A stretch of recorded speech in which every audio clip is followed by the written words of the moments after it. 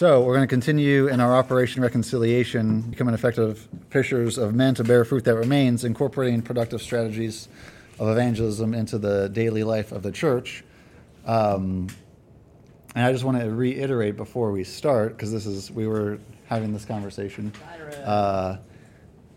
into like, if you want to be backed by RCF or GCF, as in far as the leadership, have our kind of quote, end quote, accreditation or our backing or our like, yes, go, then coming to these Tuesdays or meeting with someone regularly to get them equipped would be mandatory, right? It's because I'm super proud. I'm like actually really blown away that it wasn't just like me and Daniel sharing the gospel, because I asked Daniel if he wanted to like on Wednesday, and I think it was a yes. I don't think he replied, so I just said, "Hey, let's go." And I think I gave everybody like 24 hours, a little bit over 24 hours notice to say, "Hey, let's go share the gospel on Friday night." It's St. Patty's Day weekend. There's a ton of other things you could be doing, but let's go share the gospel to people downtown, or possibly drunk or not drunk. And 8 people showed up, which was like really surprising, because I didn't actually expect a lot of people to like just be on board in that short of notice, right? I thought it was like, hey, let's go out partying. They were like, yeah, we could have had like 45 people, right? But like, let's go share the gospel. So I'm very pleasantly surprised, and I was very happy, and I thought it was a great time. We had Daniel, Sam Awante, Adam, myself,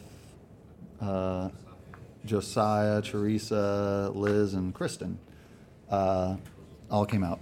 But one of the reasons why I say like it'd be imperative or necessary that you either come to Tuesdays for the rest of this and go through the workshops if you want to be backed by the leadership to go out and share the gospel, or meet with somebody one-on-one, is because part of this is like we haven't even gotten to the gospel yet, and we're not going to get to the gospel for like till after school is over.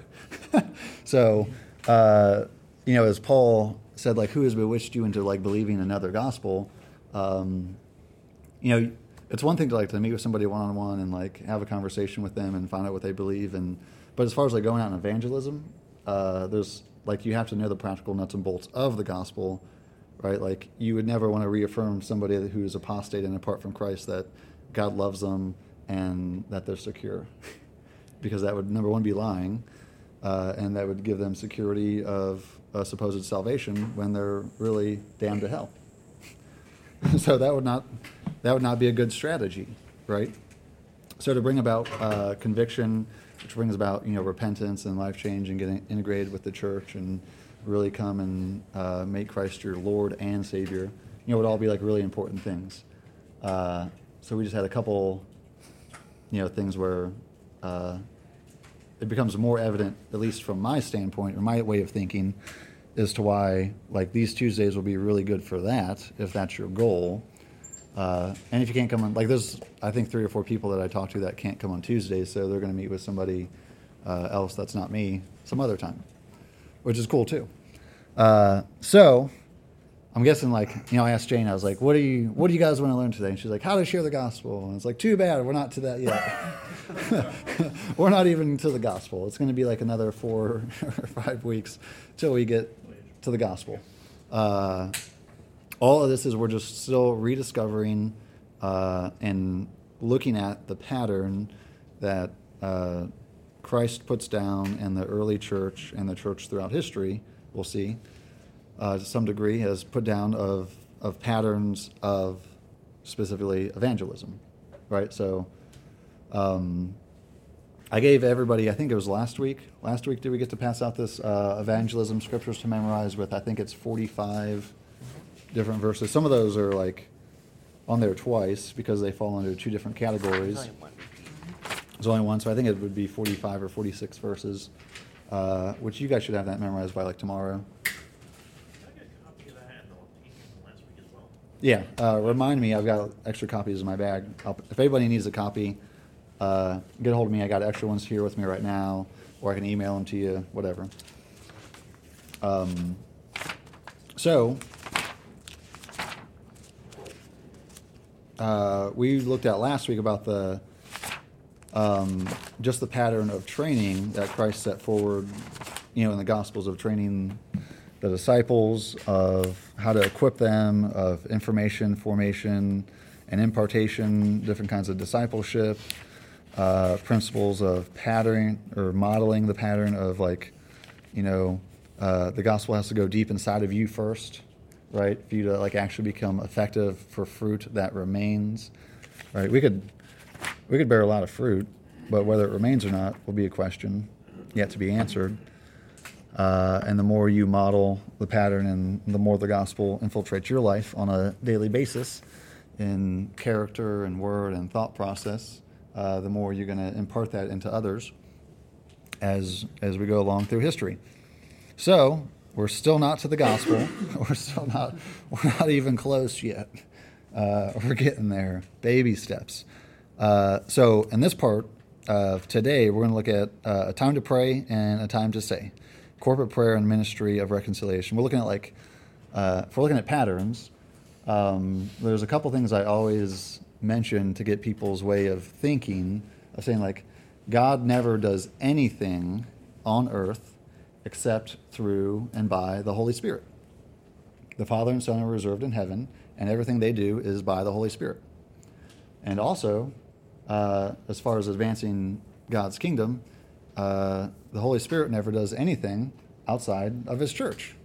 So the two main things I usually bring out are that God never accomplishes any of His will outside of the Holy Spirit and outside of the church. And there's one more I usually tack on there once we understand those concepts biblically, is that God almost never does anything, from what I can tell in Scripture, outside of prayer.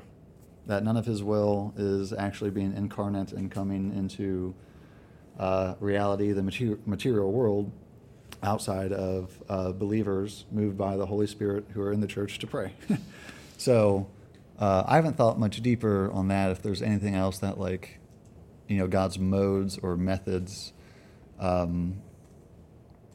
But I mean, you can see that even in restoring the temple and stuff in Ezra and Nehemiah, it always starts with Ezra. Is it Ezra or is it Nehemiah? Is prayer, and that's reality that God put forth in Scripture for us to know and model the pattern, right? So we could start, once we understand this, of saying, if God's accomplishing all things through prayer, then if we're not praying, God's not going to accomplish anything, right? If we find that out scripturally.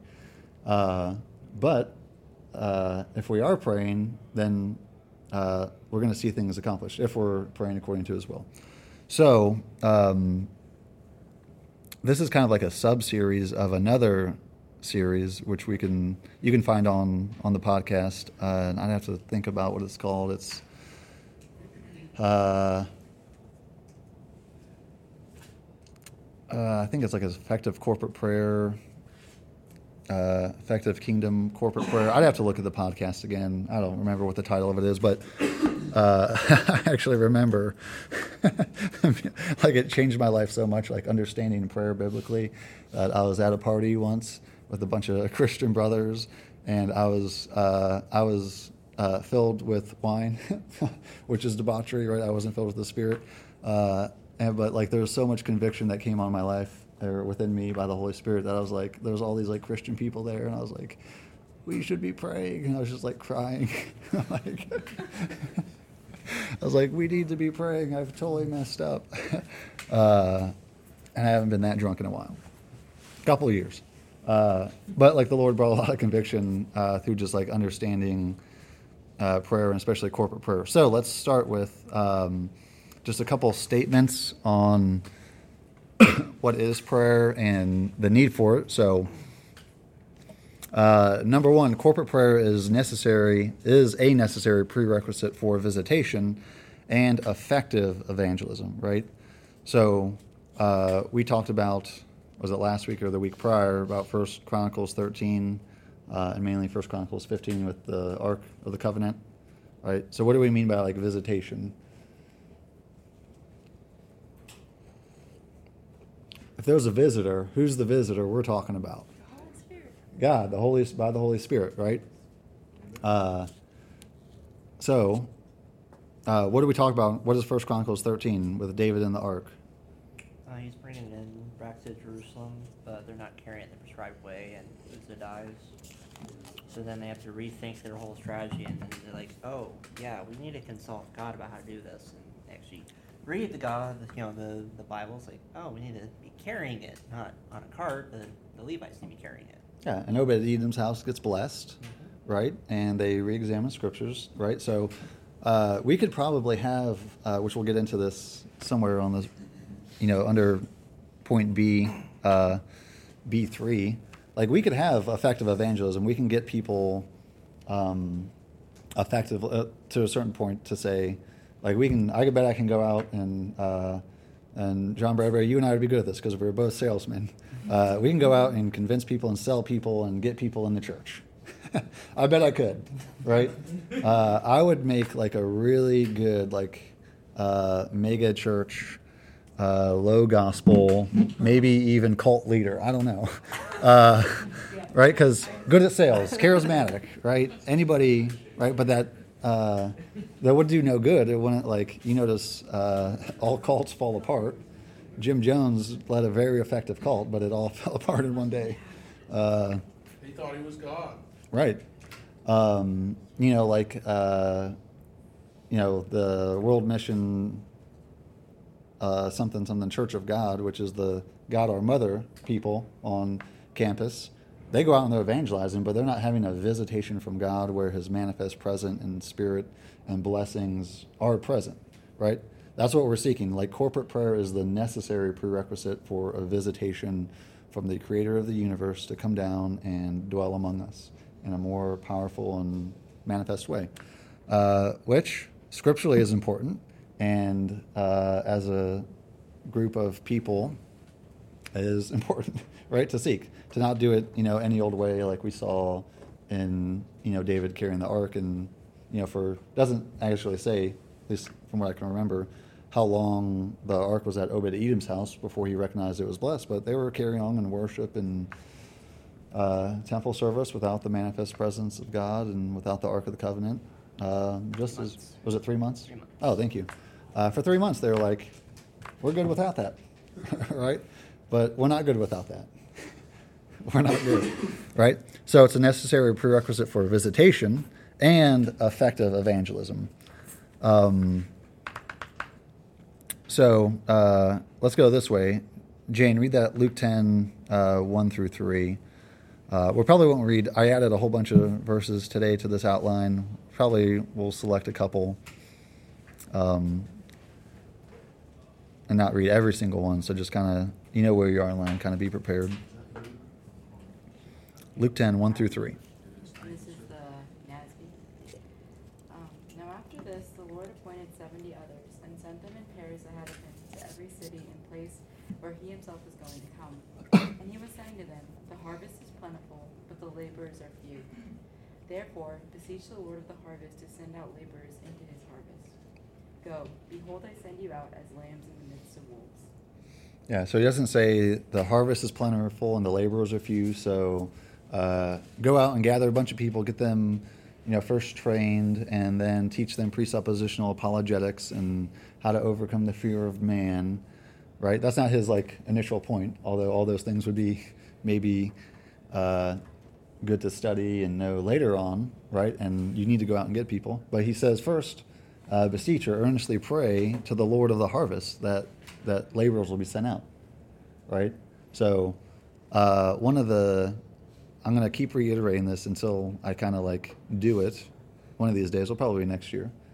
I really want to do a study on the world systems or the modern worldviews of our day that influence us as Christians, that overcome us against Scripture. And one of those is this Arminian idea or a more Arminian idea, and that lowers and heightens man's sovereignty over God's sovereignty. So Christ right off the bat says, go and pray to God because he's going to raise up people to send them out. He's exalting God's sovereignty and election and choosing people, even the ones to go out, right, and to get people from the harvest. He's not like implementing a plan of attack, right, that we like to do. Like I'm more like nuts and bolts, like, hey, this is what we do. Let's get people together. We can do this in our own strength. Let's go. And I often neglect praying. Very often I'm like, I meet with people and I'm like, I forget to pray with people. But what's the point? I'm wasting my time if we're not praying, right? So we can incorporate strategies and stuff, but without prayer, it's like absolutely useless. We already said that corporate prayer is a prerequisite to visitation, but also corporate prayer is the catalyst to visitation. So I'm going to steal an exact phrase from my shepherd, and I'm going to go directly to Sydney and say, what's a catalyst in chemistry? If you listen to the podcast on the same series, which we don't have online, which I can get you CDs or something, or an MP3, or email it to you or something, you can hear the exact same thing of Sydney can describe to you exactly what a catalyst is. In chemistry, it's a compound that accelerates a chemical reaction without itself being consumed. Yeah, so it's, say that one more time, just so I can understand. In chemistry, a catalyst is a chemical that can accelerate a chemical reaction without itself being consumed. Yeah. So in order to have that chemical reaction, you need the substance to be put in, right? And itself won't get consumed. But so in order to have visitation, let's look at all of these: Luke, Acts, and Acts. So Sydney, can you read Luke 1:8-11? Then we'll just keep going down the line. Sam Wante, can you read Acts 1:14 and 2:1-4, and then Bradbury, can you read Acts 13? Luke 1:8-11. Now, while he was serving as priest before God when his division was on duty, according to the custom of the priesthood, he was chosen by lot to enter the temple of the Lord and burn incense. And the whole multitude of the people were praying outside at the hour of incense. And there appeared to him an angel of the Lord, standing on the right side of the altar of incense. Yeah. So it's easy to miss if we're not like actively reading, but it's that one sentence that says the whole multitude of Israel was standing outside praying. Right? And then an angel of the Lord came. Right? That was an important thing that Luke points out. It wasn't that they were just like, really hoping and thought or something. It was they were actively all together, corporately joined in prayer. And then an angel visited Zechariah. Was it Zechariah? Mm-hmm. Yeah. All right, Acts 1:14 and 2:1-4. All of these with one accord were devoting themselves to prayer, together with the women and Mary, the mother of Jesus, and his brothers. When the day of Pentecost arrived, they were all together in one place.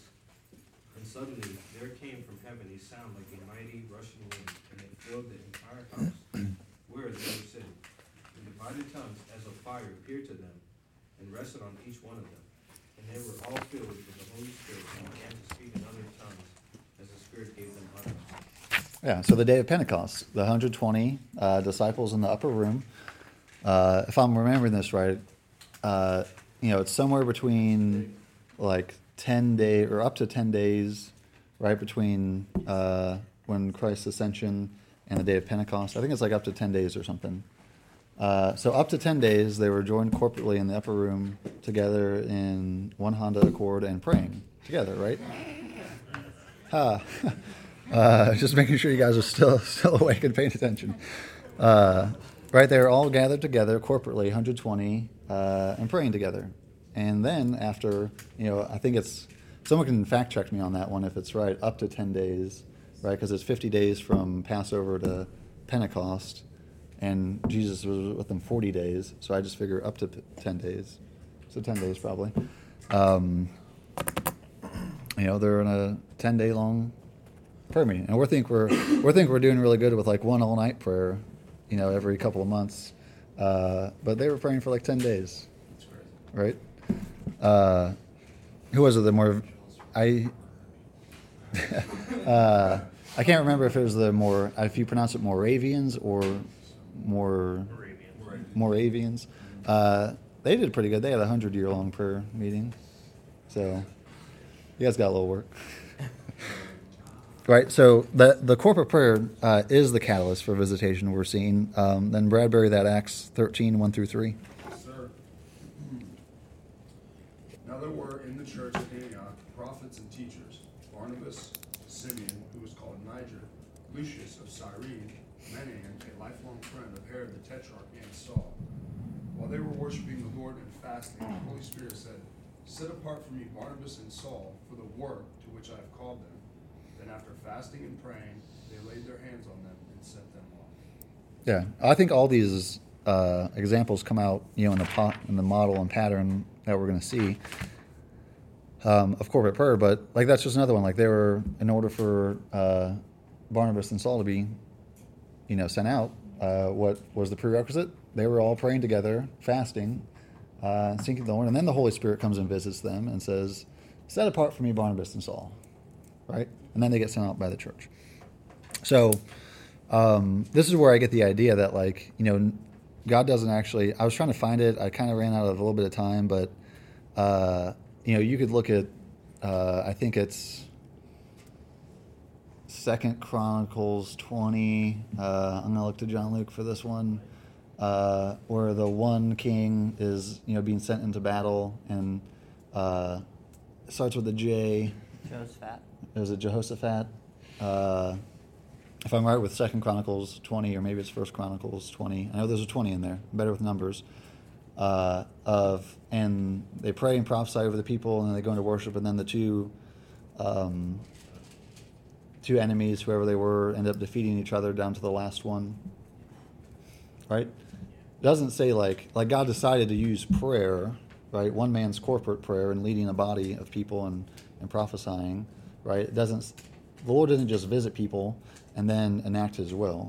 He visits people, causes them to pray corporately, and then God wins the victory. Right?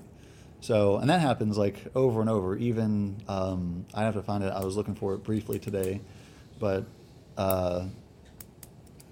might be Isaiah 59, or somewhere 64 or something, between 59 and 64, where God's saying that none of the priests are clean, nobody's clean, and He's going to actually cause you, your hearts are so wicked, until He causes you to repent and to cry out to the Lord, right? So it's not like He causes your wicked hearts to change and then you start living well. It's like the prayer, the crying out, the saying Lord help me, is going to be part of that, in Him, the Lord changing your heart and causing you to pray to be restored, right? So this is why we need to we're looking at legitimately and logistically implementing a program and a way of life into the church, into the daily life of RCF and GCF, of bearing fruit that remains, right? So part of that is evangelism. We'll get to that eventually. We'll eventually make a schedule and send people out on Monday, Wednesday, Friday, every week. So you can go evangelize Monday, Wednesday, Friday. You can go to Bible studies on Tuesdays, Thursdays. You can go to book groups on Wednesdays. You can go to worship on Fridays. You can go to Sunday church and class afterwards, and you can take systematic theology classes afterwards. And we'll have individual book groups and book studies throughout the week. And you can live in a single brothers and single sisters household. And part of it's going to be, we're going to you can join the women's prayer group on Wednesdays, I think, at the Red Hat House. If you're, whatever.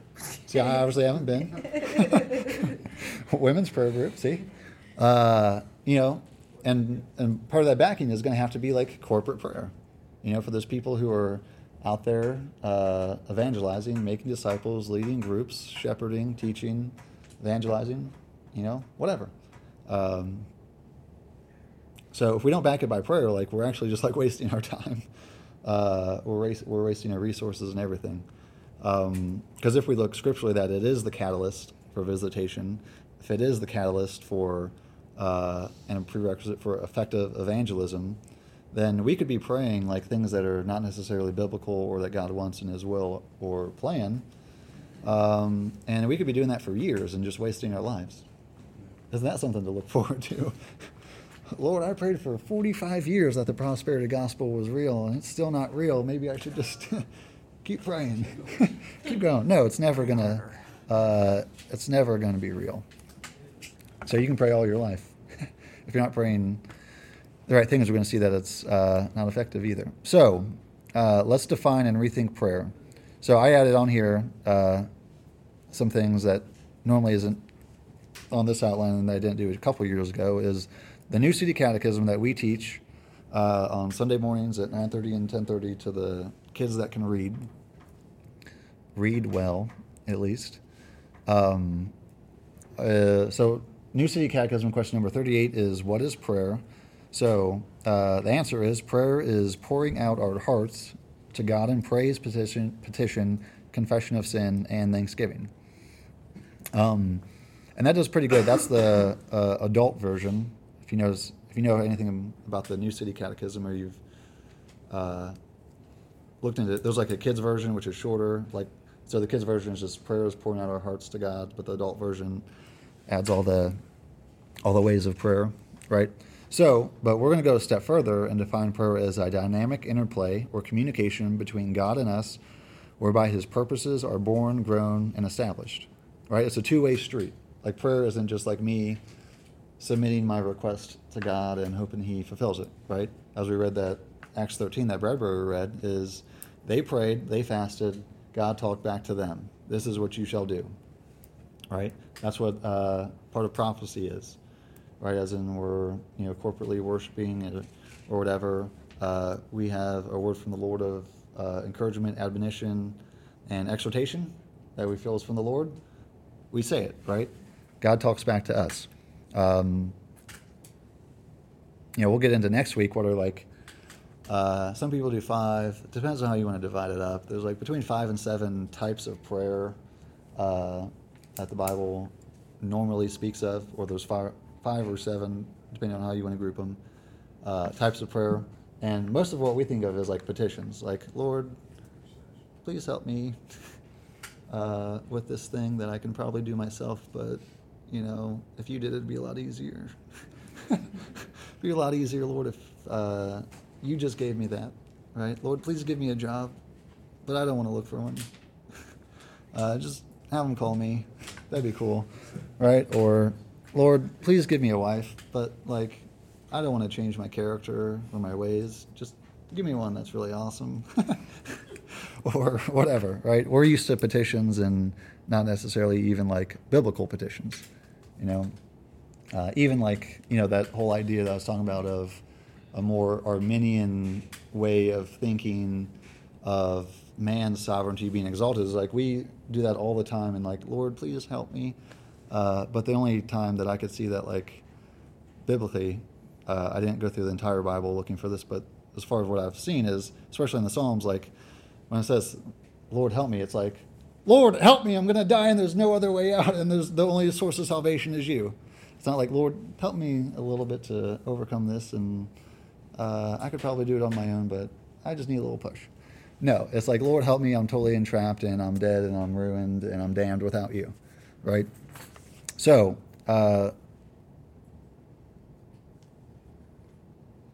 how we got that far off topic? I don't know. We got there somewhere.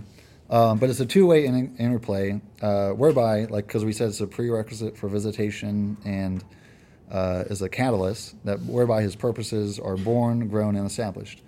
I bet we can go around the room and, ask, how many times has each person individually, or has, individuals, received from God during a time of prayer or reading, which is reading Scripture, understanding, worship, that you've gotten a sense from God for a purpose that He wants to enact, right? Has that happened to anybody? You've been reading the Bible, which is a type of prayer, and you've been wow, I think God wants me to, do this or whatever. John Lake, holler it out. Let's hear some. Well, I was asking the Lord to help me with patience, and of course it doesn't happen that quickly. So, in the process of being patient, doing work, I started to realize there was a whole lot of things that my boss kept telling me to do on the fly. I realized that I couldn't get it done within a certain period of time, so I was late for my other project to get finished. But while I was starting to come to like the climax of I'm almost done, I realized that, wait a minute, there are so many people that could have done this, but I'm the only one doing it. So I need some help. And so I asked for some help, but no one else was available. And eventually, like 3 or 4 days later, once I'm just about done, there were some people that were available and they were able to help me with some work. And so with that, I realized, oh yeah, I just need to ask God and pray that He will give me some help. And He did. Yeah, great. So let's look at a couple of these verses. Let's do, where are we at? Adam, let's do 1 Corinthians 2, 9 through 13. And then we'll probably skip that Matthew. And Deanna, I might have you do that Colossians. But I kind of have to be reminded about what exactly it says before we skip it.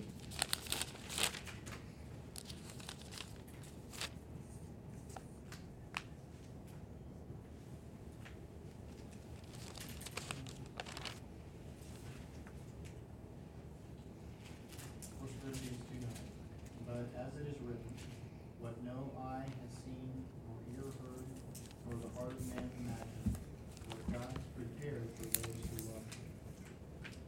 These things God has revealed to us through the Spirit.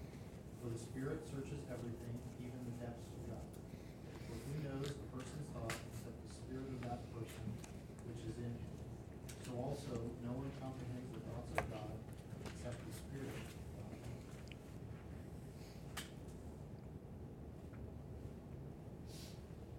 Now, we have received not the spirit of the world, but the Spirit who is from God, that we might understand the things freely given us by God. And we impart this in words not taught by human wisdom, but taught by the Spirit, interpreting spiritual truths to those who are spiritual. Does that go down to say, where does it say we have the mind of Christ? I think I might have cut off 1 or 2 verses early. That's at 16. Yeah. So then if you jump down to 16, it just says, like, for we have the mind of Christ, right? So, like, in prayer, like, we're praying and asking by the Holy Spirit that searches the depths of God the Father, that gives us the mind of Christ. It's like, that's that dynamic two-way interplay, right? That we have that very same Spirit that and the very same mind of Christ, which is why we could know God's purposes and plans, not just primarily through Scripture, but in prayer, right? How to, like, physically, materially, like, flesh out God's will and plan for the earth and advance His kingdom. All right, we'll come back to that Matthew passage at some point. Deanna, can you read Colossians 1, 9 through 11?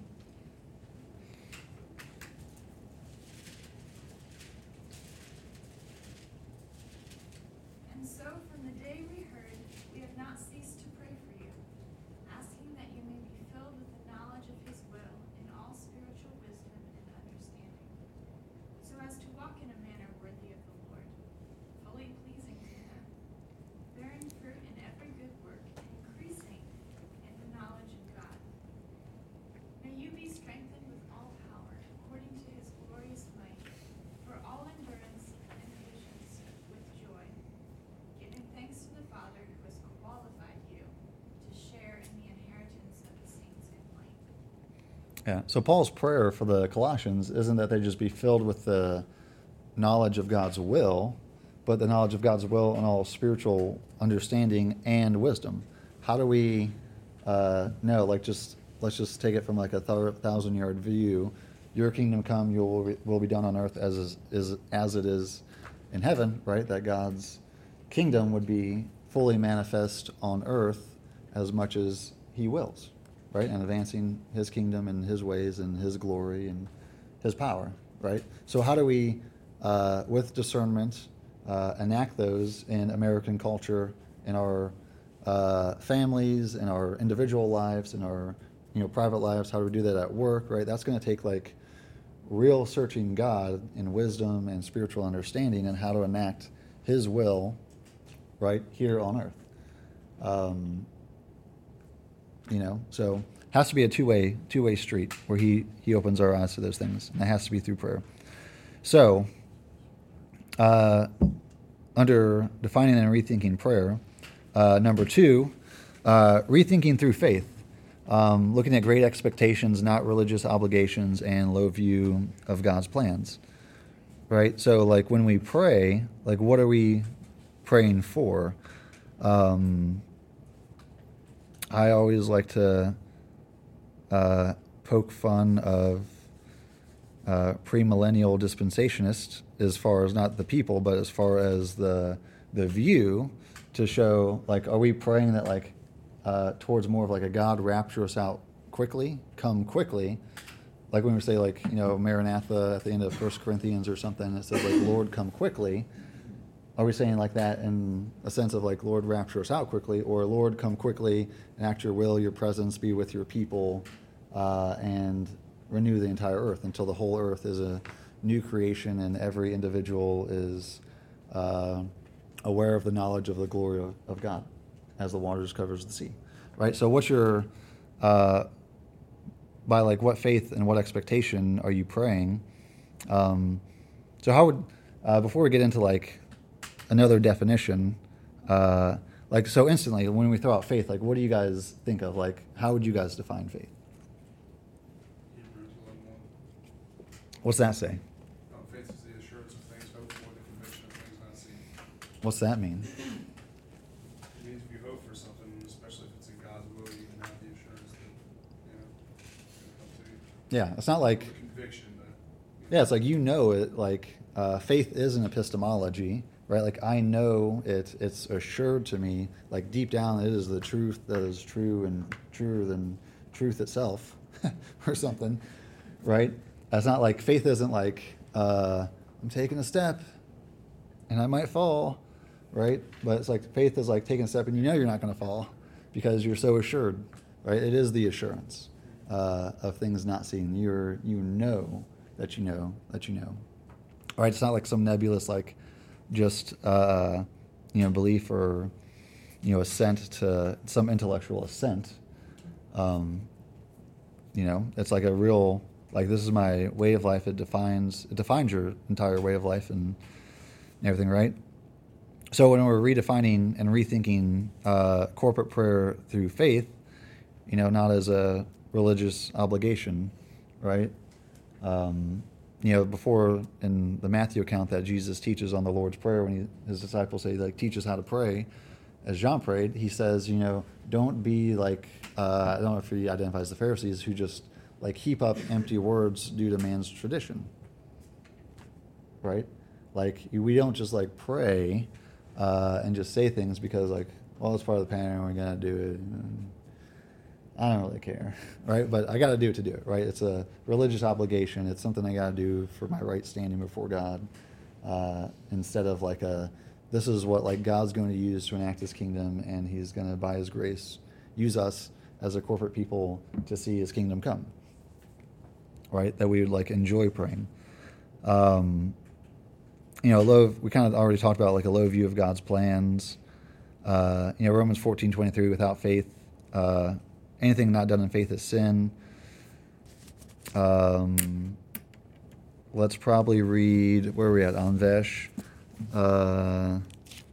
Read that James 1:5-8, and we might read that 1 John passage. James 1:5-8. If any one of you lacks wisdom, let him ask God, who gives generously to all without reproach, and it will be given him. But let him ask in faith, with no doubting. For the one who doubts is like a wave of the sea that is driven and tossed by the wind. For that person must not suppose that he will receive anything from him. He is a double-minded man, unstable in all his ways. Yeah. So how do you, like, go about interpreting that to even say, like, unless you believe assuredly and have the faith that you're not going to receive anything that you pray for? what I believe, help my unbelief. Yeah. Like, I don't even know how you can go about another interpretation that says, like, you know, just pray in faith. You know, there was an instance, which is why these, you know, we're using these Tuesdays as a training where, like, one thing you wouldn't want to do in evangelism is, like, tell an atheist to just pray for Jesus to enter your heart for a week and that he'll do it. Because that's not biblical, that's not accurate, and there's no assurance that if you pray, Jesus come into my heart, that he is obligated to do that. That's not how it works. Right? You have to pray, because you're not even praying in faith. So right there, you're like, well, I hope this Jesus guy is kind of real. Maybe if I pray, that's not how it works. You're already a double-minded man, unstable in all your ways. What you need to do is repent, get conviction that, which you need God to give you the faith to even get there, right? So, let's read that 1 John. Daniel, if you want to read that one. 1 John, chapter 5, verses 14 through 15 out of the ESV. And this is the confidence that we have toward him, that if we ask anything according to his will, he hears us. And if we know that he hears us in whatever we ask, we know that we have the requests that we have asked of him. Yeah, that's pretty straightforward, right? Like, we can't be double-minded. We can't be, unsure. Like, if we're praying, we're praying with confidence, with, trust and belief and faith that God's going to actually, he is like the sovereign God, that he puts himself forward in his word, that he's going to accomplish all those things. If you look at the history of post-millennialism, the belief throughout the church, is it took a really hard dip after and during World War II, as far as the universal church, is because they were looking at their surroundings, and we're not going to go into the whole backstory about how we got there. But if you're looking at your surroundings, of the Third Reich is rising to power, and this is looking imminent that there's going to be world domination and the world's coming to an end, right? You're looking through your own lenses and your own God, essentially, and through that your perception of reality is reality and not God's word. But it's very hard to get away scripturally to believe that the knowledge of the glory of God is going to cover the earth as the waters cover the seas, that what God set out to accomplish, to renew all of creation, is going to happen. And that's even still, if you look at your surroundings, if we look at the world today, it's still a little hard to believe if we're just going off of that and being honest, right? But we have to have faith that God's word is our foundation and truth for reality, foundation for truth and reality, and that he is the God that he says he is, and we can know that, and that's how we ought to pray. Right? So we have to actually rethink and have the expectations that God has, and I think maybe even John Weiss said it, or somebody said it recently. I don't know. Could have been a heretic I was watching on YouTube or something. I don't know. Pray big prayers. I don't know where I heard it recently, but I think it was John Weiss. Could have been. Was it Friday? Yeah. See, I was just having a conversation with Josiah a couple days ago about I can't remember anything, and he was telling me exactly we had that conversation 2 weeks ago. I can remember some things, but I can't remember the situations. Like weddings, and who was there? I kind of remember you being there, but it was a big day. It was a big day. Right. So we need to think prayer, through faith, of being confident that we have whatever we ask according to God's will. He said he's going to set out and he's going to accomplish that, and he's going to do that through prayer, right? All right. So under defining and rethinking prayer, number 3, a survey of biblical complete conversions in the epistles. More than numerical growth can only be accomplished by God, the Holy Spirit. Darkness to light, idols to living. It is a really, really supernatural thing that anybody gets converted to Christ, walks in a newness of life, that walks out of one way of life into another, whether over time or instantaneously. It's all a complete miracle and gift from God, because apart from the Holy Spirit, people don't change. Hillary Clinton was right if she completed that sentence correctly. She said people don't change, which is why she believes we need state-implemented plans to just minimize people and their effect, right? But she didn't know that people change by the Holy Spirit, by the renewing of the preaching of the gospel through the church while people pray. She's not aware to that reality yet. So, the only real point we need to make on,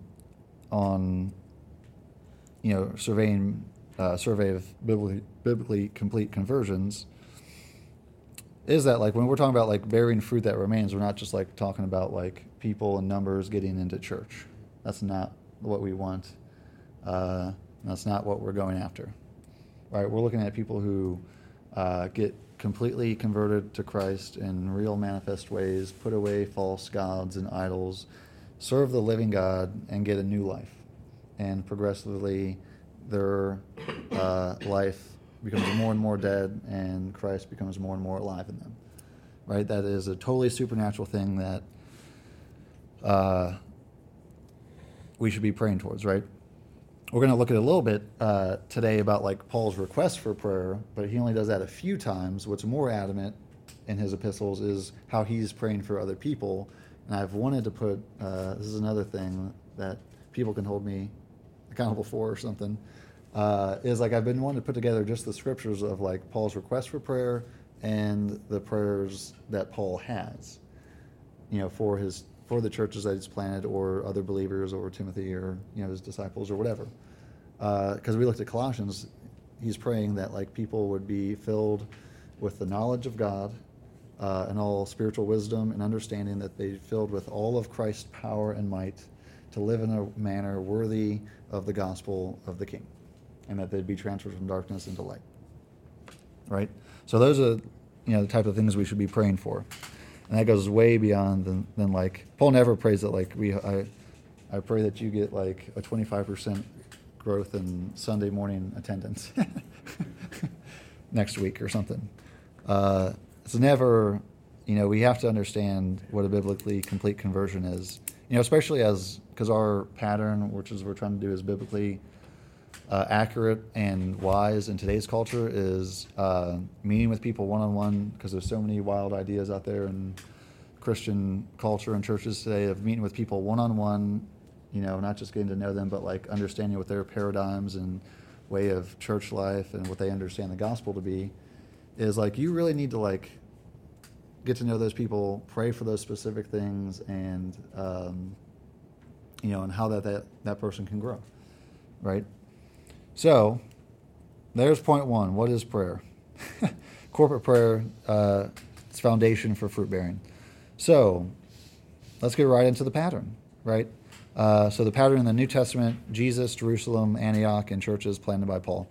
So, we looked at last week as, like, we need to look at patterns. The pattern is first the incarnate God-man, Jesus Christ, as he is the perfect man, right? He's the second Adam. He is the ultimate pattern.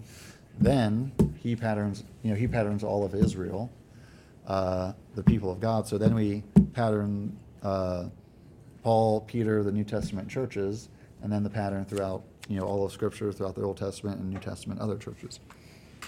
Right? So that's what the kind of like the hierarchy we're looking at, and we're doing specifically in the church in Jerusalem, then in Antioch, and then other churches and the Old Testament. Right? So let's look at Jesus' model and pattern of prayer. Where are we at, Kyle? Can you read that Luke 5, 15 and 16? Just on the page. Yep. Yeah, that's fine. But the news about him was spreading even farther, and large crowds were gathering to hear him and to be healed of their sicknesses. But Jesus himself would often slip away to the wilderness and pray. Yeah. Let's actually just read through all of these, and then we'll talk about it a little bit. Where are we at? Byron, can you read that Luke 6, 12 through 13? And then Sam Chimpoon, Matthew 9, 36 through 38, and 10:1.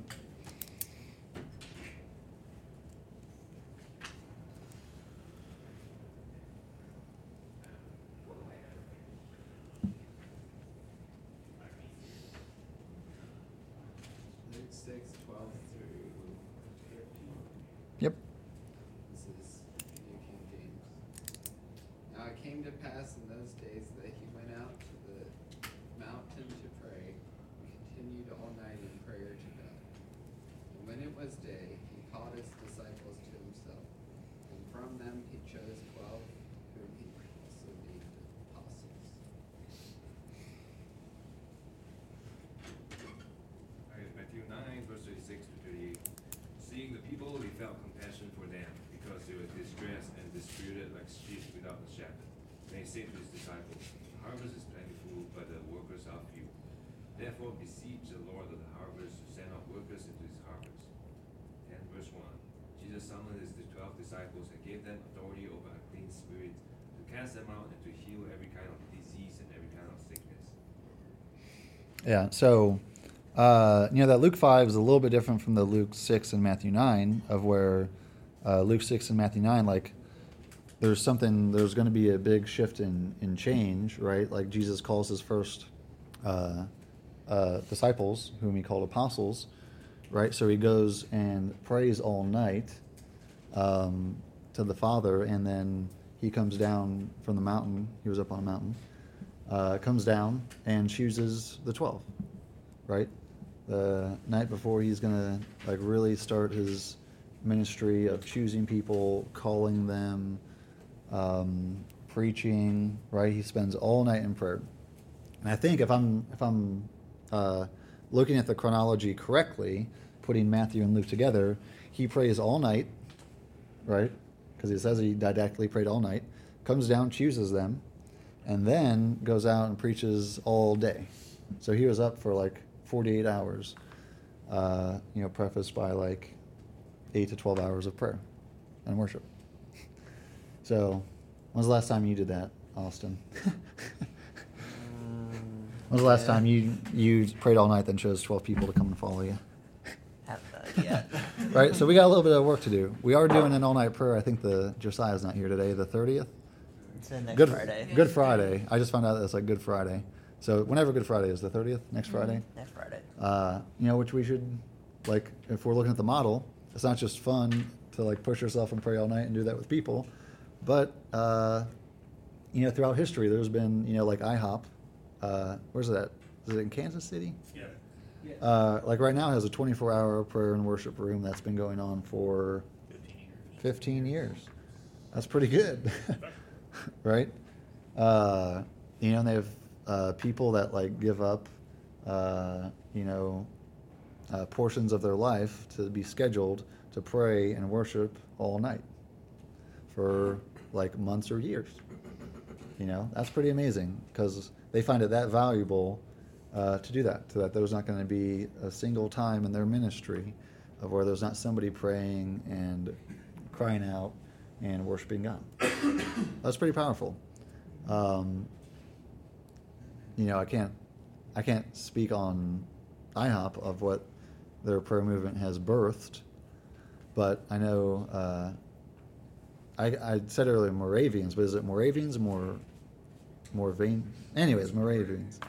There's just a question of pronunciation. Like, out of the 100 years of prayer that they had, day and night, it birthed like John and Charles, Wesley to go out and start the first Great Awakening. Was part of that, right towards the end.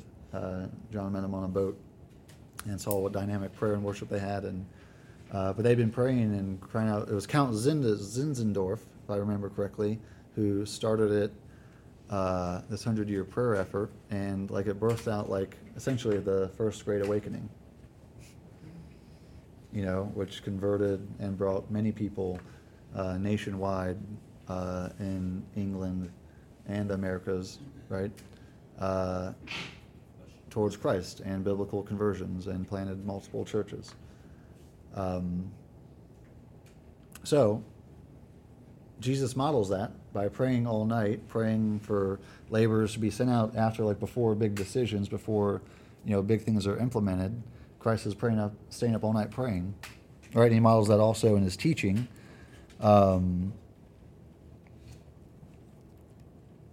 Of how to do that, right? In Matthew 6, the Lord's Prayer, but also, that Luke 5, like, these are people, like, he's crowded. He's 100% man, 100% God. he gets tired, he gets sick, he gets weary, he does have to sleep. He doesn't, his human flesh body doesn't get tired just because he's God, right? We kind of tend to think in like mystical, pietistic terms of like, oh, Jesus could just at a whim because he's God stay up all night, but he still subjected himself to a human body and human nature. So it says the crowds were gathered near to hear him, right, and to heal their sicknesses, but he would often slip away to the wilderness and pray. So though we're geared more towards like corporate prayer in this series, like, one thing that I use as a gauge, when I'm meeting with people and questioning them of like where they are in bearing fruit for God, is like, and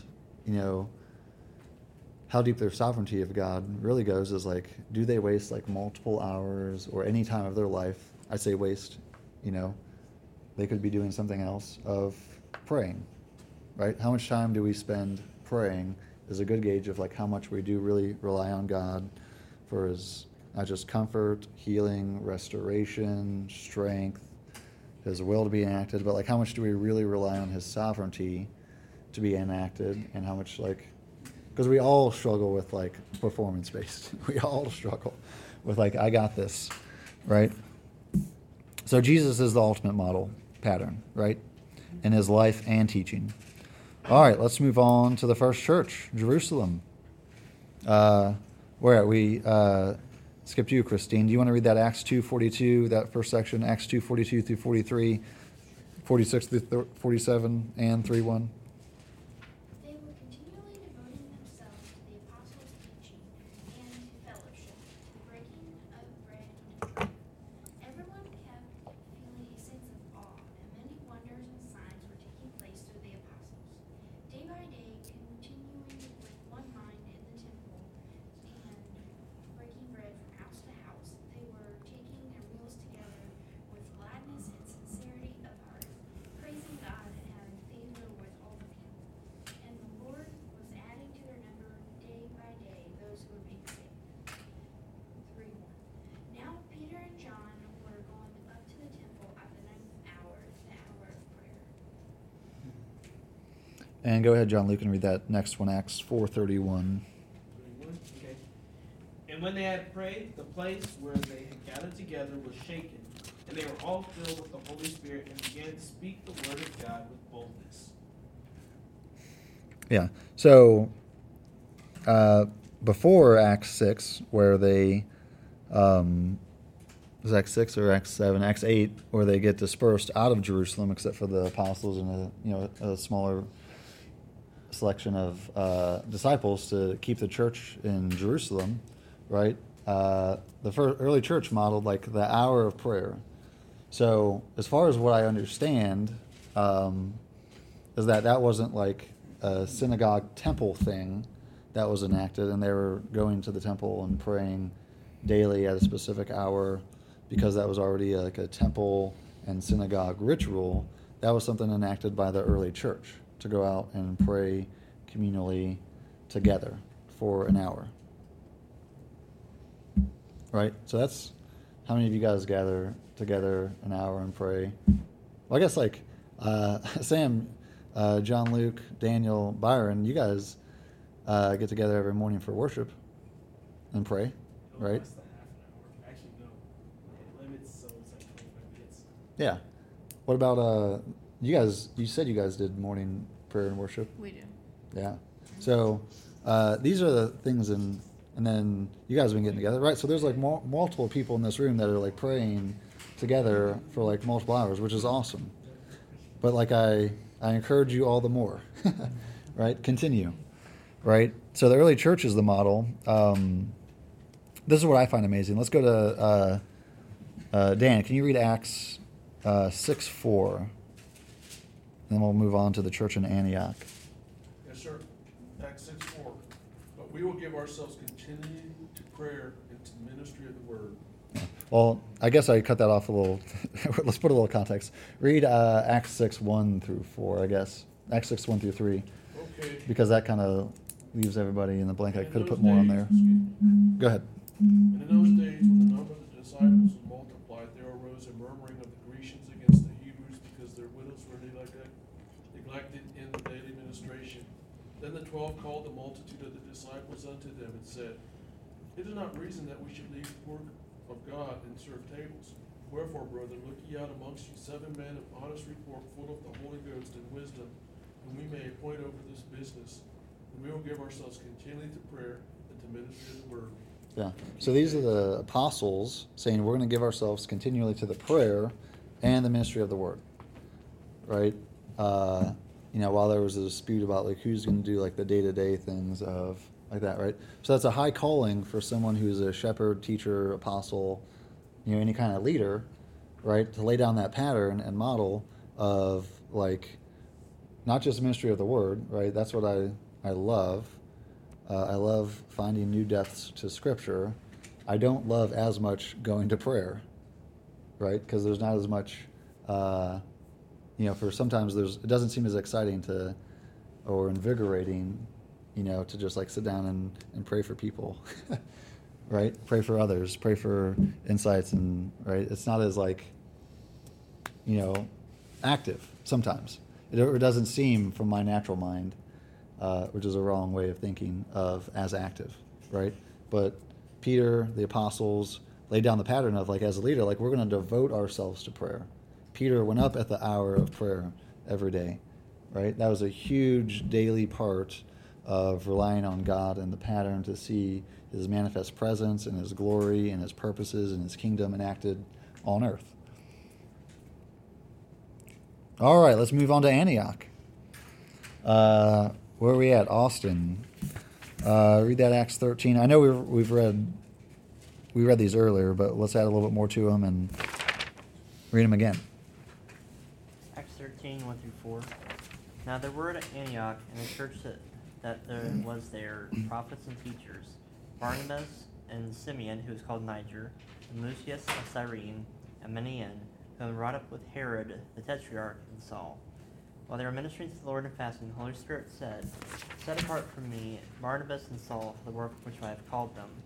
Then when they had fasted and prayed and laid their hands on them, they sent them out. So being sent out by the Holy Spirit... Yeah, sent out by the Holy Spirit, they went out, right? So, does anybody know in Acts 13 roughly how many years it had been? Like 14. 14, right? It says that in Galatians 1 or 2. Good job. Right, so they waited Paul instantly went out in Damascus and started preaching, right? That's why he was persecuted and let through the window. But he didn't really come into his ministry that God was calling him into until 14 years later. And part of that's due to preparation and everything, but he was seeking the Lord diligently and when to be sent out, when to do. He knew from his conversion, right, of what the accounts, the 3 different accounts that he gives in Acts, he knew he was going to be an apostle to the Gentiles. Does everybody understand that? Right? Everybody kind of knows that? But he didn't go out for 14 years. He was rethinking the word, reading it, being trained by the church. He goes up and trains other churches, but he doesn't go out to be what God had called him to be for 14 years, and he doesn't find that out. The Holy Spirit doesn't tell him until they were praying and fasting together in Antioch, until they had laid a foundation, until Jerusalem had been persecuted, until they knew that, they knew by Christ's words that the Jerusalem church wasn't going to stand anyways, right? That there was going to be a covenant lawsuit against Jerusalem, the city itself, that it was all going to come to ruin. Matthew 24, Luke 21, something like that. And then Mark, I can't remember the chapter, the destruction of Jerusalem and the temple. But Christ had already told them, and they knew that was going to happen, and then they see it come to fruition in the beginning, in the seminal ideas in Acts chapter 8 of, the Christians getting dispersed and going out and planting a church in Antioch. And I think Paul knew that this was going to be a model and a pattern, that they at least knew that the church in Jerusalem wasn't going to survive. They knew that for sure, and that the church in Antioch would survive, and the church in Antioch has survived throughout the generations. And using that as a model and pattern right? Which is why he's always reporting back to Antioch. And part of that model and pattern, because they get it from Christ and the rest of Scripture, is that like daily prayer and reliance on God, of seeking Him, being moved by the Holy Spirit, and they directly don't go out until they had corporate prayer and fasting and a word from the Holy Spirit until He's sent, right? So I believe to some degree, maybe not as strong as Paul, that everybody gets a calling upon conversion. Like, I'm going to be this. The gifts and calling of God are irrevocable. Romans 11. I knew, on my own personal kind of testimony of some things that the Lord was going to bring me to, like in, a couple month, like 6-month period upon my conversion. So I continue to pray and fast. I still think that the Lord wants to bring in Muslims, and that I want to be a witness to Muslims in particular.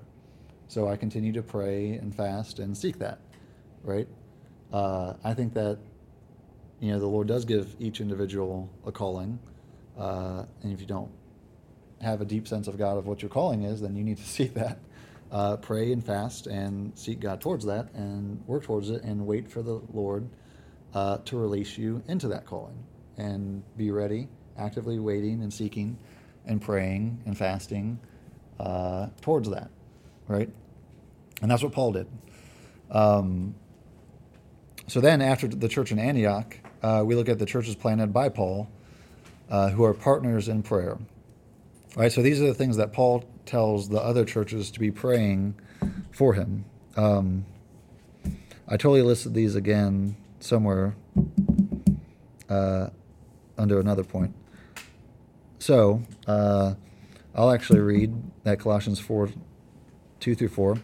Devote yourselves to prayer, keeping alert in it with an attitude of thanksgiving, praying at the same time for us as well, that God will open up a door for the word, so that we may speak forth the mystery of Christ, for which I have also been imprisoned, that I may make it clear in the way I ought to speak.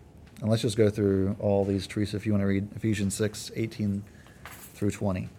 With all prayer and petition, pray at all times in the Spirit, and with this in view, be on the alert with all perseverance and petition for all the saints, and pray on my behalf, that utterance may be given to me in the opening of my mouth, to make known with boldness the mystery of the gospel, for which I am an ambassador in chains, that in proclaiming it I may speak boldly as I ought to speak.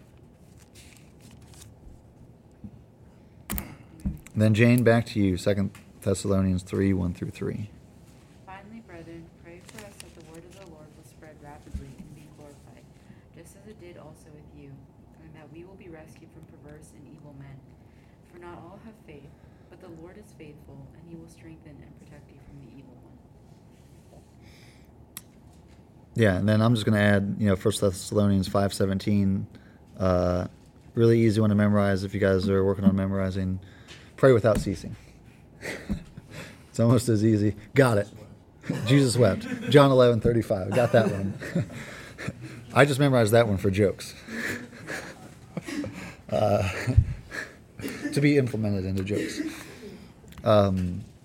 So as Paul's teaching and training and discipling churches and church leaders, a major emphasis in Paul and all of his epistles is to pray without ceasing, continue in prayer, continue steadfastly with prayer and thanksgiving, offering up supplications, thanksgiving, right, intercessions, all this. It's a very clear model as you read the epistles. I don't think there's any epistle that doesn't say something about prayer. I also don't think there's any epistle that doesn't say anything about Jesus, but you can put me to the test. I've got a keen intuition on that one. Austin, put me to the test. Read all the epistles tonight. Okay. And tell me if I'm wrong. That could be your all-night prayer. Right? So I don't really need to make that point. That's pretty clear in all the epistles and Paul's teaching throughout all the churches, to continue in prayer, that prayer is a major foundation in the daily life of the church. right? We, in our like Gnosticism, anti-God sovereigntyism, have gotten away from like prayer, like in just our American Christian culture. And we really, if we want to be effective, if we really want to see like a visitation from God, we need to like implement it and continue and pray without ceasing, and it build and build and build till we got like Teresa's going to organize like a 24-hour prayer room and put people on the schedule. When we get, yeah, Red Hot House of Prayer. That's right. Yeah, you guys can come over. 24 hours. If you can pray in your dreams, I'll be praying at night. Remotely. Right? All right. So I might have, erased. I don't know how I got to this, but so some examples of prayer in the Old Testament, New Testament is a better covenant. Like just like study some powerful prayers like Jehoshaphat, and do we find out that was? Yes. Mm-hmm. It was in Second Chronicles 20. Examine his prayer. Examine Nehemiah's prayer in Nehemiah 1. I think Ezra has a pretty substantial prayer. Moses' prayer in Genesis 18. Moses' prayer? What did I say? Abraham? I said Moses. I meant Abraham. Look at Moses' prayer in Exodus 33. Could be 15. Could be 33. Moses prayed a lot. There's Hezekiah's prayer that, or the Lord, it's in the books of Kings, we pray with the help of Isaiah, he praised the Lord about the king of Syria. Yeah, Right. Daniel's prayers, right? Like examine all of these, and like we have like a better covenant. We have a more sure and lively, spirit-filled covenant to see better things. Like greater works than these, my people will do. Greater works than these will be accomplished, Jesus said. And like he turned like water into wine. Greater, more widespread is going to be the glory of God through the people of God, through the Spirit of God.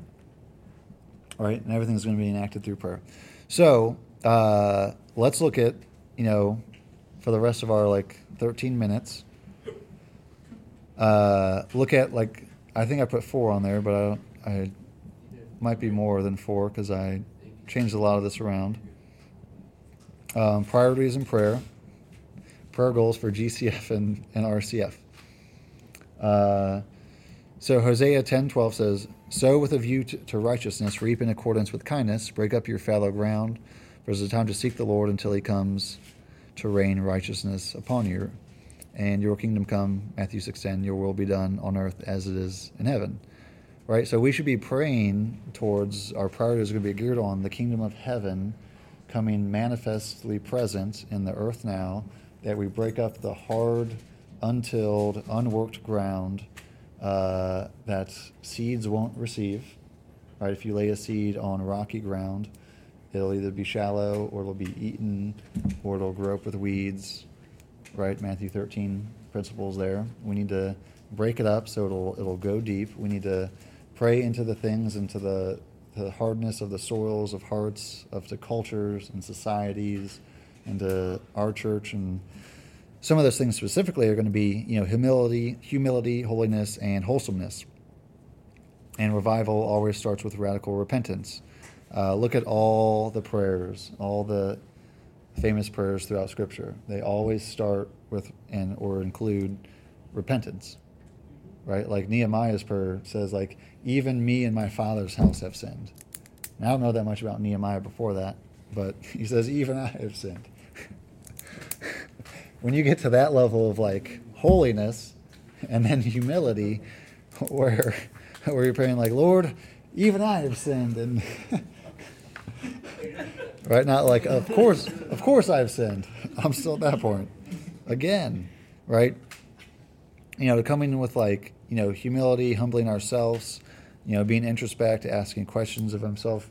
What am I wrong about in ideas, attitudes towards outsiders? What kind of wrong motivations do I have? What kind of wrong theologies do I have? What kind of, how do those work itself out?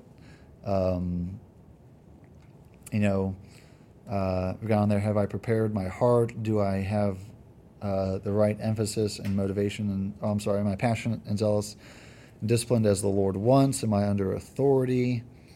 Do I take besetting sins too lightly? Am I teachable? Right? Do I prepare my heart for worship on Friday nights, on Sundays? All of this. Be introspect about it. Cry out to the Lord for change. Like, it's not going to change until you do. You can't change your own heart. I'm sorry, that's what's wrong. Like, your evil and wicked heart can't change your evil and wicked heart. You need a new one. Matthew 19:26, the famous verse that we all like to do, like the second most perverted verse is, for with God nothing is impossible. Right? It's probably the second or third most perverted verse in all of American Christianity. But, after Christ is preaching that, like, it's going to be hard for a rich man to enter the kingdom of God, it's going to be easier for a camel to go through the eye of a needle than it is for a rich man to enter the kingdom of God. And they say, like, well, God, how is this possible? Who could be saved? Who could be saved? And Jesus is like, well, with man it's impossible, but with God all things are possible. Right? Not like, hey, how am I gonna slam dunk this year? Well, with God all things are possible. Theoretically, is that true? Theoretically, probably you can slam dunk. With God all things are possible, but His ways, He might want you to train for it. And if you're like 4'10", probably not. Lower hoop. Yeah. Could God change a circle into a square? No, that's not actually possible. Right? You'd have to change the definition of what a circle is, or a square. So it's not like what we think of and what we would pervert like into like all things are possible. Like with salvation, with change of heart, repentance, for a rich man to actually renounce his kingdom and his glory and like fall at the feet of Christ and be converted is like only possible through Christ, through God, right? The rich young ruler went away sad. Sorry. Yes. Right, so we should really be first and foremost pray, be selfish in your prayers for yourself. Like, God does want you to be humble. You could be assured that God will complete His will if you pray to Him and ask Him to change your heart towards humility, to be more reverent towards Him. But if you pray in faith, don't be double-minded about it. You can be selfish in your prayers. That's all right. I think that's where I think that's actually a good principle to kind of start there, especially if you're a leader in your home, in work, in your household. If you're a whatever. I think that's actually appropriate to start, praying for yourself and start with repentance and humility. Right? All right. Pray to advance the kingdom. Specifically the spiritual climate at Wright State, Ponitz, and in the Miami Valley. It's that's really wicked and bad out there. The spiritual climate here at Wright State is secular humanism, rejection and hatred of God, that all things are okay and moral if it's done in tolerance, unless it's intolerant towards their tolerant beliefs. Right? Hey. Hi. We addressed the group at the end of the meeting today. Come on in. So as you pray, one of the goals is that we would actually change and that the Spirit would fall on campus and in our groups in such a way that the manifest presence of God would be known to outsiders. Right? In Acts 2, it says that and awe came on many of them. Are we conducting and praying in such a way that people are going to notice that the manifest presence of God is with us as a people, as a campus group? Is our worship that dynamic and so awesome and spirit-filled that the people, not to degrade them, that the people that are playing video games in the room just a door behind us can sense the presence of God, that something really powerful is going on? that's what we should be reaching and going for and praying towards. At Ponitz, think of Malachi 3 or 4. I can't remember. I think it's like 15 or 16 that he's going to like restore fathers to the fatherless. Like we're going on a campus at Ponitz of a spiritual climate where nobody has a dad. 90%, I'm guessing, has a father or father figure, and it's a really dark place to go, and it's really hard to break up that fallow ground at Ponitz, in just a different way than it is here. And, in the Miami Valley in general, like in East Dayton, where we are with the Christian unity, right? Like on Fridays now, it's a regular part of our corporate prayer to include praying for another church, right? So pray for yourself, pray for your household, pray for, us as a church, as campus groups, pray for the areas of influence that Christ has set you up in. All right. Point C, moving right along. Pray for the right team, materials, resources, and strategies for GCF and RCF.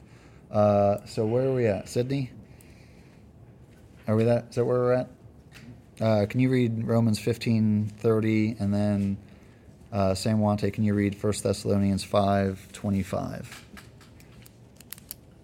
I appeal to you, brothers, by our Lord Jesus Christ and by the love of the Spirit, to strive together with me in your prayers to God on my behalf. All right, go ahead and just read that. We'll just read them both in conjunction. First Thessalonians 5:25. 1 Thessalonians 5:25. Brothers, pray for us. Brothers, pray for us. Right? That's another verse you can memorize pretty simply. 1 Thessalonians 5:17, pray without ceasing, and 5:25, brothers, pray for us. Right?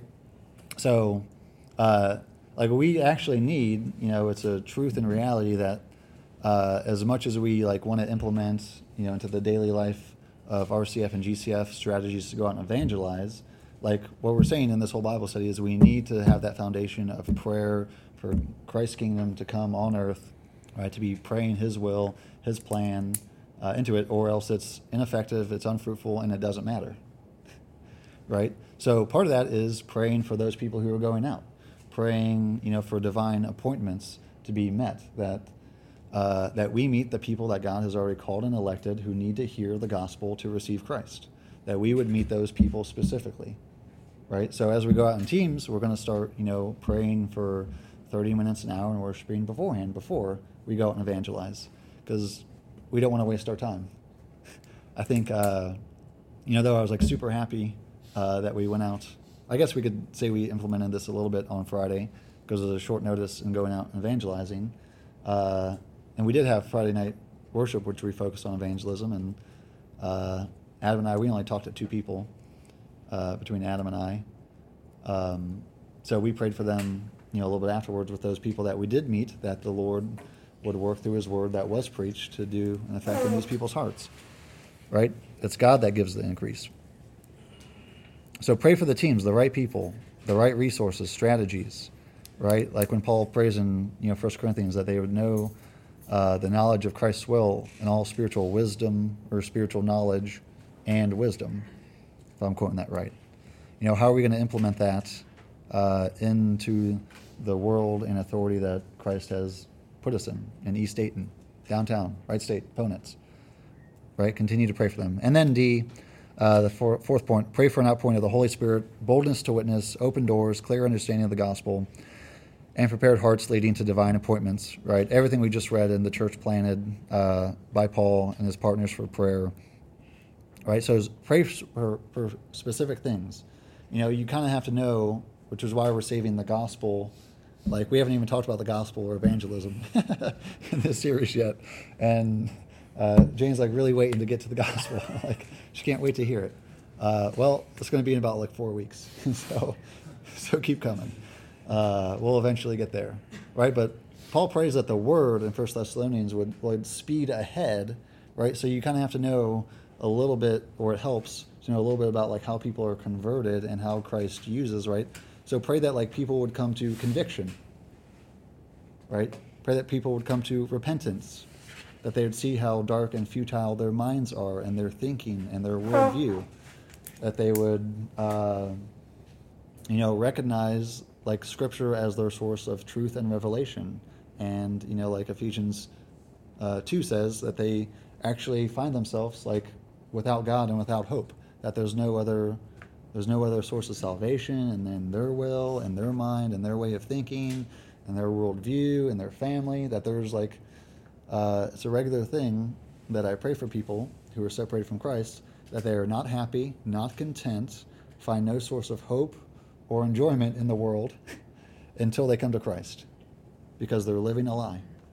I don't pray that like they experience like, it's not, I don't think biblically sound to say that they experience Christ's love right off the bat. You don't experience the depths of Christ's love until you experience the depths of your sin, or else you're really, preaching another gospel, right? So pray those type of things for an outpouring of the Holy Spirit. That everybody has like this like stupid fear of man of like, what's going to happen to me if I talk to somebody that I've never met before, who might think I'm weird, who I will maybe never meet again, and I care about what they think of me, opposed to like the creator of the universe who has commissioned me to go and preach the gospel. Like, what are we doing? like that's like when you think about it, like that's really wicked of us, So, pray for the fear of man. Pray against it. Don't pray for the fear of man. You've already got it. Don't be pray against it. That we'd have boldness, open doors, like a clear understanding, like, the gospel is foolishness to those who are perishing, but those who are, being made alive, it's life and renewal in Christ, right? Like that they would be like, we can present the mystery of Christ clearly. Figure that one out. Pray about it. All right, so, just in kind of ending for this week, this program that we're implementing and working towards is designed for worshiping, praying, giving church, and we're expecting by faith and our knowledge of Scripture an outpouring and visitation from God that's going to like bear fruit that remains. Like, I don't know if you guys knew this. I actually walked through, I was walking around a neighborhood on, Tuesday, on Sunday. Like, everybody's going to die. Everybody's going to get a gravestone. And the works you do in this life are either going to be made of precious metals, gold and silver, and going to last the fire and remain to the next generation, or it's going to be burned up as wood and hay, and it's not going to last. And we're seeking, even from a programmatic stance, of a pattern that we find in Scripture that's going to last generations, thousands, hundreds or thousands of years down the road of what we implement today. It's really, really important that we go back to the biblical model and pattern, first and foremost found in Christ, and then in the church, in Antioch and planted, and then we see throughout history. So bear with us as we will eventually get to the gospel and send you out. But it is really imperative. Like, this is why we belabor this like so long to like get to the gospel. So somebody want to close us in prayer? Can I close this with some comments and then prayer? Yeah. So I just wanted to jump on board with this. This Stephen's using a lot of material that I helped him develop over the years. And it kind of started with a thing we used to call dorm evangelism back in Bowling Green. And, there's a little history I want you to hear of this. In the early 70s, we were a very organically evangelistic church. In other words, there was a very on fire group who had come out of, we were all ex-hippies and, had gotten saved, and we were, it was not uncommon for people in the church to read their Bibles 3 and 4 and 5 hours a day. and you were always inviting someone to the meetings, and you were always sharing the gospel. And on Friday nights, when a bunch of single people would get together, someone would say, what are you going to do? And someone else would say, let's worship for a while. And so some guitars would come out, and it was just, it wasn't an official church meeting. It was just a 30 or 40 people in the church that were single hanging out. And then someone else would go, what do you want to do after we worship for an hour or two? They'd go, let's go share the gospel. We'd go down to the bars and share the gospel and stuff. And then when we started doing some home groups and discipleship and so forth, frankly, we misapplied some ideas so that the church kind of got turned inward and got kind of natural minded. And there's a natural minded mindset that doesn't believe if you go out and share the gospel that you'll see miraculous fruit. But the truth of the matter is the scripture, all through the New Testament, if you were to take every verse on evangelism there's two kinds of evangelism that you can't get around. One is that we live as a community in such a way that the people around us are forced to see that we, by God's grace, we live a great lifestyle, and there's joy and integrity and knowledge and wisdom and purpose, and we have great households and everything like that. But on the other hand, what will happen is people wrongly think in either or terms. So people will say, oh, that's called lifestyle or sometimes friendship or relational evangelism. That's all we need. We don't need to go out and proclaim the gospel to strangers. But the truth is, the Bible has lots of verses about going out and proclaiming the kingdom of God and the gospel to strangers. And they did it all through the New Testament, both in the Gospels and the epistles. The book of Acts is loaded with that. And so I wanted to point out, at the end of Stephen's message, he points these at pray for the right team, materials, resources, strategies. I want to talk a little bit about strategies. As he's going to be teaching you as you go on, most strategies that exist out there today, some of this, it started with a pastor just challenged me to go sharing the gospel in the dorms. So when we first did this, we had no training in this. And we literally would get 8 or 10 people together Sunday night, Monday night, Tuesday night, and Wednesday night. It was different people on different nights, and we were like crammed into this little room that was my office, and we could literally fit 8 or 10 chairs around in a circle in there, and that was it. And we had about that many people every night. We'd have this wonderful worship and prayer for an hour and a half, and then we'd go in teams of 2 to the dorms. And there were lots of amazing testimonies of people coming to Christ that way. And on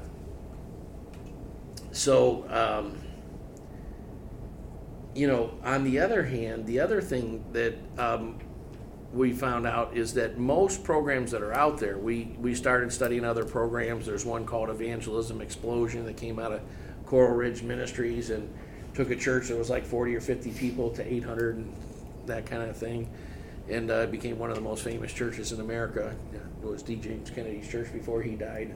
Then it was Billy Graham's grandson was the pastor there for a long time. But anyway, most programs are designed to get a decision the first day, and because we're trying to make disciples, not decisions, what we really did was we tried to just get people, what I call, on the hook the first day. In other words, I wasn't trying to get, I have never believed in praying the sinner's prayer with somebody I just met. I actually think Matthew 13, Jesus talks about the 4 types of seed, and the one that immediately springs up with joy but has no firm root in himself. If you can get someone to pray the sinner's prayer the first time you talk to them, either God did an amazing amount of preparation work before you got there, or you had a shallow message, or they had a shallow understanding of it, or combinations thereof. And so I have never prayed with anyone to receive Christ the first time I met them who actually stuck it out at the Christian faith. So all I'm trying to do is bring them to a place where I can sense the Holy Spirit drawing them. Jesus said, no one can come to me unless the Father draws them. Where I can sense they're coming under conviction of sin, and where I challenge them to be open-minded enough to continue to study the Bible with us. And then I make the next appointment. I give them what I want them to read. And I try to get the next appointment in 3 or 4 days instead of a week, so that they don't lose what we've talked about by then. And I try to get them to read something, a booklet, some scriptures, the Gospel of John, the Gospel of Matthew, something. And every time I meet with them, I give them something to read, and I make the next appointment. And that's the most important part of the meeting, is getting the next appointment and getting them to say, yeah, I'll read this. John Bradbury and I used to do this. I would give him a book to read, a portion of scripture to read, and we'd have breakfast, and then how about next Thursday morning at 7 o'clock at Bob Evans? I just ate at that same Bob Evans this afternoon. 2 Bob Evanses today. But it was a Bob Evans day. But Wapakoneta Bob Evans and Miller Lane Bob Evans. What's that? So that's the place the Lord uses. Huh? That's right. God is moving at Bob Evans down on the farm. The sower of the seed, it was all done on a farm. But no. So these scriptures that he listed in point D, which he covers up in point D up here, those are some of the most important. I would ask you to all memorize those. Those will keep you praying. If you don't pray, we always said there's a time to pray and a time to say. If there's not an atmosphere of prayer, there's no point in going out. But frankly, if no one's going out to proclaim the gospel, there's no point in having prayer meetings. Did you hear that? I really mean that. If no one's going out to share the gospel, there's no point in having a bunch of prayer meetings. You know what? You will dry up if there's no outlet for ministry, discipleship, evangelism, and so forth. And there's nothing better than what God does on cold call evangelism. So, couple quick stories, even though it's late.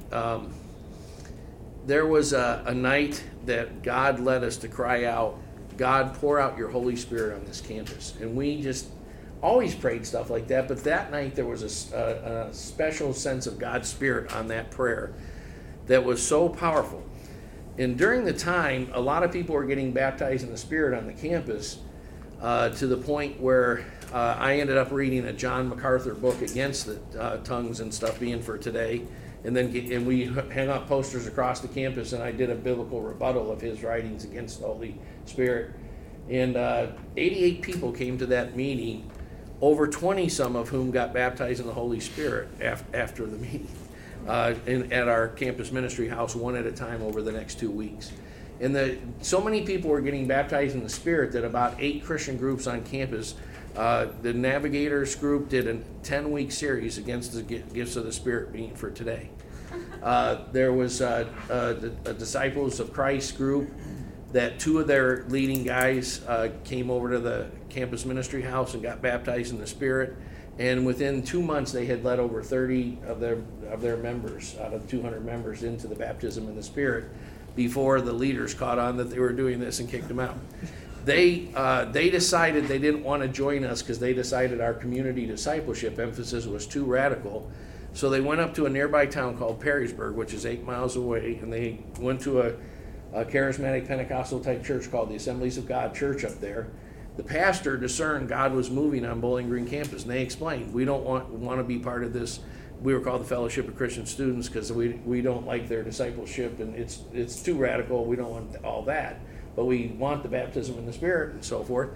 So he discerned that God was moving so much on the campus that he sent his assistant pastor.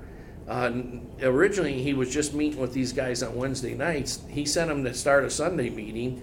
Today, that is called Day Springs Assemblies of God Church. It's considered the largest, most on fire Assemblies of God church in the state of Ohio. And it's in Bowling Green, Ohio, and it grew out of those prayer meetings and going to share the gospel on campus. And the night we prayed that, we knocked on the door of a guy named Drew Heiss, who I'm still friends with on Facebook. He's very involved in picketing abortion and clinics and stuff like that. And Drew had just gone through 10 weeks of teaching that the gifts of the Spirit are for today. And everything he brought up, God just gave me a bold answer, unusually bold. There was a kind of an anointing that I don't normally have. And my wife, we weren't married yet, but she was my partner that night. We would, on Sunday nights, we were a team because we never had any other nights that we could have a date. So we would go out sharing the gospel on Sunday night, and that was our date. And that was our weekly date. But led to a good marriage. But he was speaking in tongues when we left his room that night and worshiping the Lord. And he's stayed close to the Lord for, I guess it's been over 40 years now. Or over 37 years. Something like that. So, there was this night where, for some reason, we just couldn't get anyone to say yes. We had a speech where we knock on the door, we'd say, "Hi, we're from the Fellowship of Christian Students.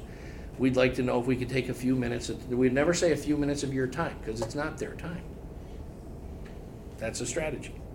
We would never use the phrase "your time." We'd just say, "We'd like to know if we can take a few minutes to talk with you about the Christian faith and lifestyle." We wouldn't say Jesus Christ till we got in their room, because that name is so powerful. They would say no if we said Jesus. If we said the Christian faith and lifestyle, they would think, this sounds kind of harmless. And then we'd tell them all about Jesus when we got in their room. And, one night we couldn't get anyone to let us in their room. And normally we got in 2 or 3, 4 rooms in an evening, had a half-hour conversation with each other. We were 2 hours knocking on doors and couldn't get in a room. And I forget who was with me that night, one of the brothers in the fellowship. And we were in a men's dorm. And this, I think it was a guy named Randy Blome, but who's a medical doctor today.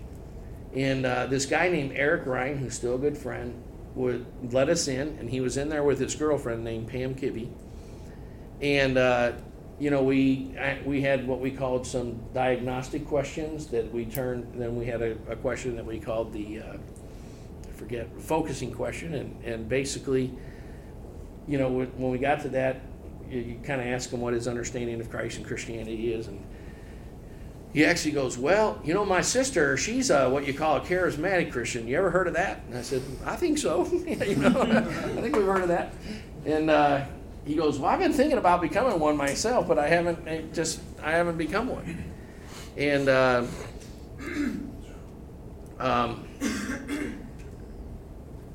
later that evening we asked Pam, "What do you think?" And she said, "I've been waiting to see what Eric did." When neither one of them received Christ that night, but both of them had received Christ within 3 or 4 weeks, and we started having about 2 Bible studies a week with them going forward. And ironically, after they'd been Christians 2 or 3 months, Pam decided that Eric wasn't as serious about the Lord as what she wanted, so she broke up with him, and they're both married to different people today, and they're both fine Christians and still serving the Lord today, but their relationship didn't outlast that, but their relationship with Christ outlasted that. And there was no reason they had to necessarily get married. So there was another guy named Randy Harris who had Tourette's syndrome really badly, and he literally would go and stuff like that. He had Tourette's syndrome very badly. And when we knocked on his door, he said, "I just prayed with a guy named Pat Robertson on TV to receive Christ, and I prayed that God would send some Christians to me." And it was like 1 hour later when we were knocking on his door. And not only did he become a member of our church, he got in a meeting that God was moving really powerfully. He got totally delivered from demons, got totally healed of Tourette's syndrome, has never had a symptom of it again. And that's, again, been 35 years or more. He's married with kids, wonderful life. And God ordained that appointment. And he ordained that he was actually channel surfing, never had seen the Christian television show called The 700 Club, nor watched Christian television before. Watched that show, prayed to receive Christ, and prayed that God would send some Christians to him to help him with what was next. And we knocked on his door shortly after he prayed that.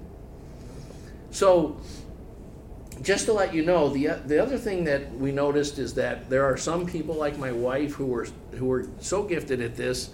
My wife would regularly lead young ladies to Christ. We're still friends with many of them. Not so many people had that experience. But everyone always had the experience when they were doing that of fearing man less and noticing when God was opening doors to them in their regular life. There's doors God's opening in your dorm, in your place of business, that you miss every day. You know, when I tell a classic story of a guy I had lunch with today, in fact, I probably shouldn't tell his name, but a lot of you know him. But he was addicted to sports magazines, and I was always challenging him to get to know the Bible more. And I'm, you know, like he has now actually read the whole Bible every year for over 30 straight years now. But at the time, he had given up all his subscriptions to like Sports Illustrated and the Sporting News and Baseball Weekly and all these things. Like, he's a sports nut. And in fact, he was at the Cleveland Cavaliers game last night. And so a lot of you know who I'm talking about. But in any case, so after he did this, he's reading the Bible more, but he was still like into his sports magazine, so he would just go and buy them at the nearby convenience store. But in one day, he was talking to the lady at the cash register, and she goes, "What is it with you?" She goes, "You always are in a cheerful mood. Everyone else is grouchy and rude. You always ask me how I'm doing, and you take genuine interest in me and my family. And why are you so happy and so considerate and so forth?"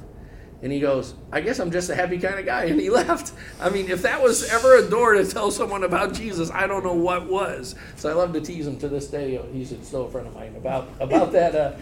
God will open you doors, and one of the things that will happen when you're going out to share the gospel is you won't miss those doors as often. Because God, you probably missed 3 or 4 doors this week already. Yeah. It's only Tuesday. So anyway, that's enough on that.